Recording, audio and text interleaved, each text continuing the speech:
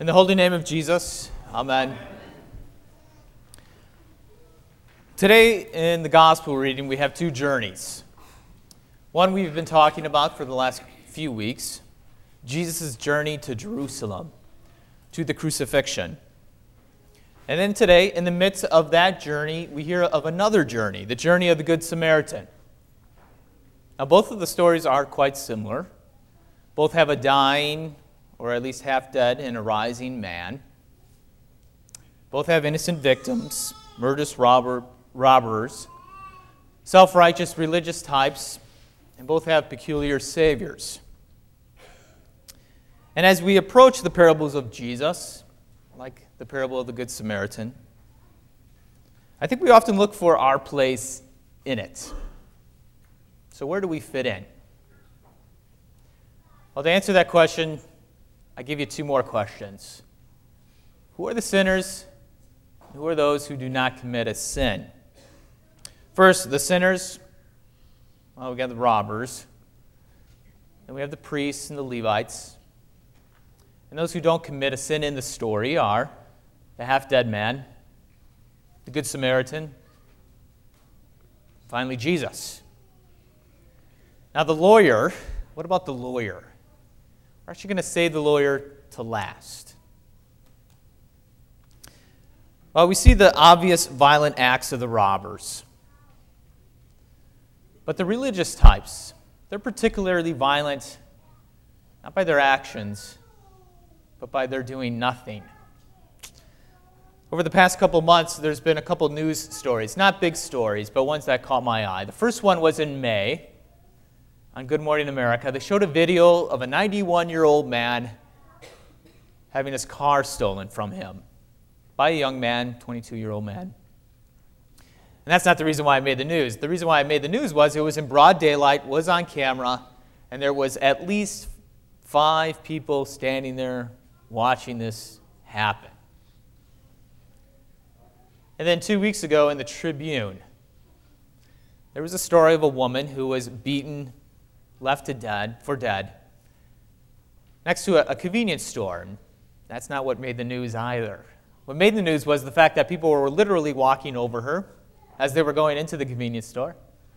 And some were actually taking pictures of her just lying there before an ambulance was finally called. Now, the bystanders in these two stories, the priest, the Levite, they actually didn't lay their hands on anyone. They actually didn't physically hurt anyone. However, I think everyone here today realizes that those who don't do anything or do nothing in those stories are as guilty as the robbers in the parable and those who steal cars and leave women half dead. Now, many of us are going to be angry at these types of stories, and I think that's rightfully so. But as we hear these stories, I hope and I think that there's a question lurking in the back of our minds. Would I have done something if I was there in that moment, at that time? And then perhaps some of us might be doing a mental inventory, thinking about times that maybe this actually happened, and thinking about our excuse that allowed us to wiggle out of actually doing something. However, this parable doesn't leave any wiggle room to do nothing. So who do we sin against when we don't do anything or when we do nothing? If we apply that paradigm of the Good Samaritan of the sinners and those who don't sin, all that's left is the half-dead man, the Good Samaritan, and Jesus. Well, the man that was left for dead and the Good Samaritan are just made up in the mind of Jesus. So the one that is left is Jesus. He's the real one. He's the one who actually left the heavenly Jerusalem and was on his journey towards the earthly Jericho. When on his way, came along some sinners, those who acted very violently, and murdered him by their actions, and then he was also murdered by those who did nothing. See, Jesus was the one who died along his way, but didn't belong dead. It is here, though, however, in the deadness, that Jesus actually joins himself to us. Because the robbers, the Levites, the priests, and us, being dead in our trespasses, have one who actually loves the dead sinner.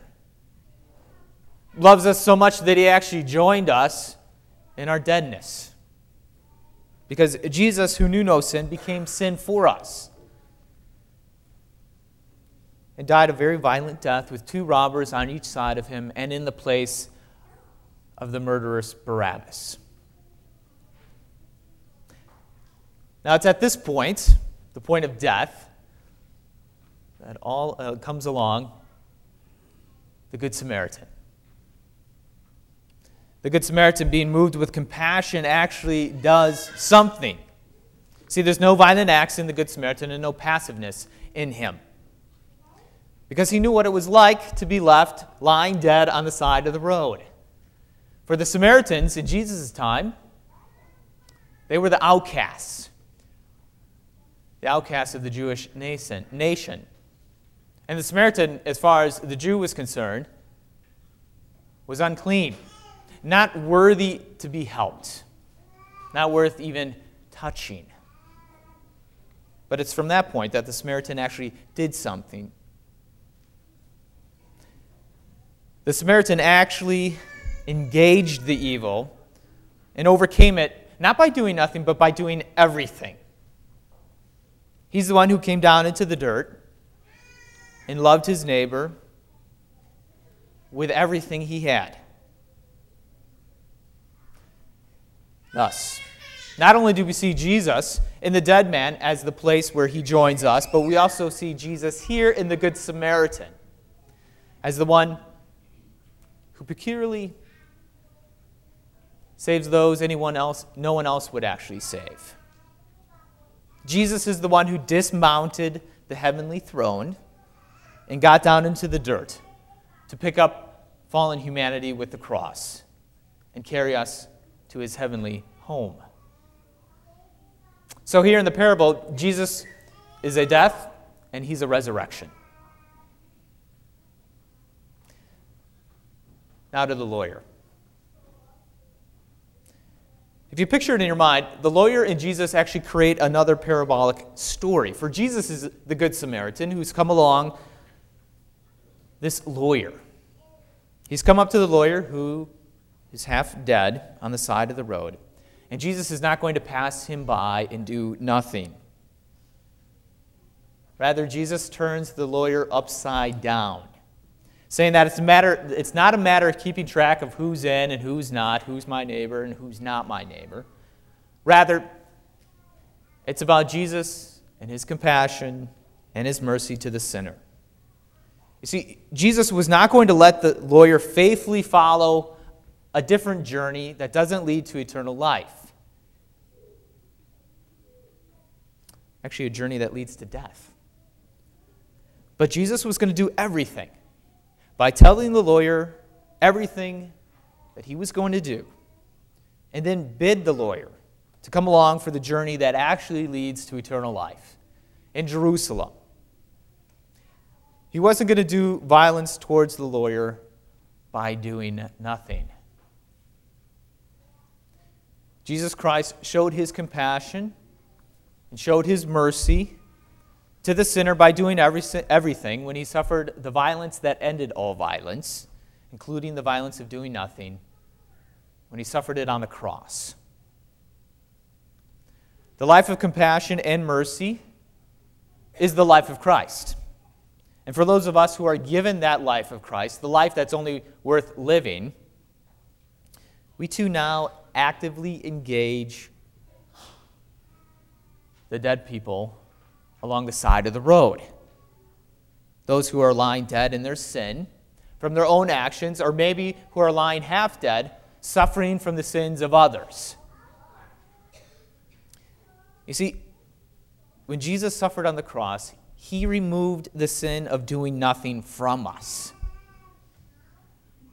so that he might do everything through us. Now we engage that person that comes along on our journey, by getting down into the dirt, showing compassion and mercy, lifting them up, and bringing them to the inn. So where's the inn? It's here. It's at St. John. Because this is the place where we receive the oil and the wine. We receive the oil of forgiveness in baptism, and we receive the wine of life in the Lord's Supper. And we bring them here because this is the place where we eat a feast. We eat as much as we want, stay as long as we want, and we know it's on someone else's dime. Someone who wants to pay for it. So today, as we leave here, as we head out on our journey, we're going to meet a lot of people along the way. So know that you're given a life of compassion, a life of mercy, rather than a life of violence. You're given a life of doing everything rather than a life of doing nothing. And you're given the Holy Spirit so that you can live that life of compassion, that life of mercy. You're given the Holy Spirit so that you can live the life of Christ, the only one that's worth living. In the holy name of Jesus, amen.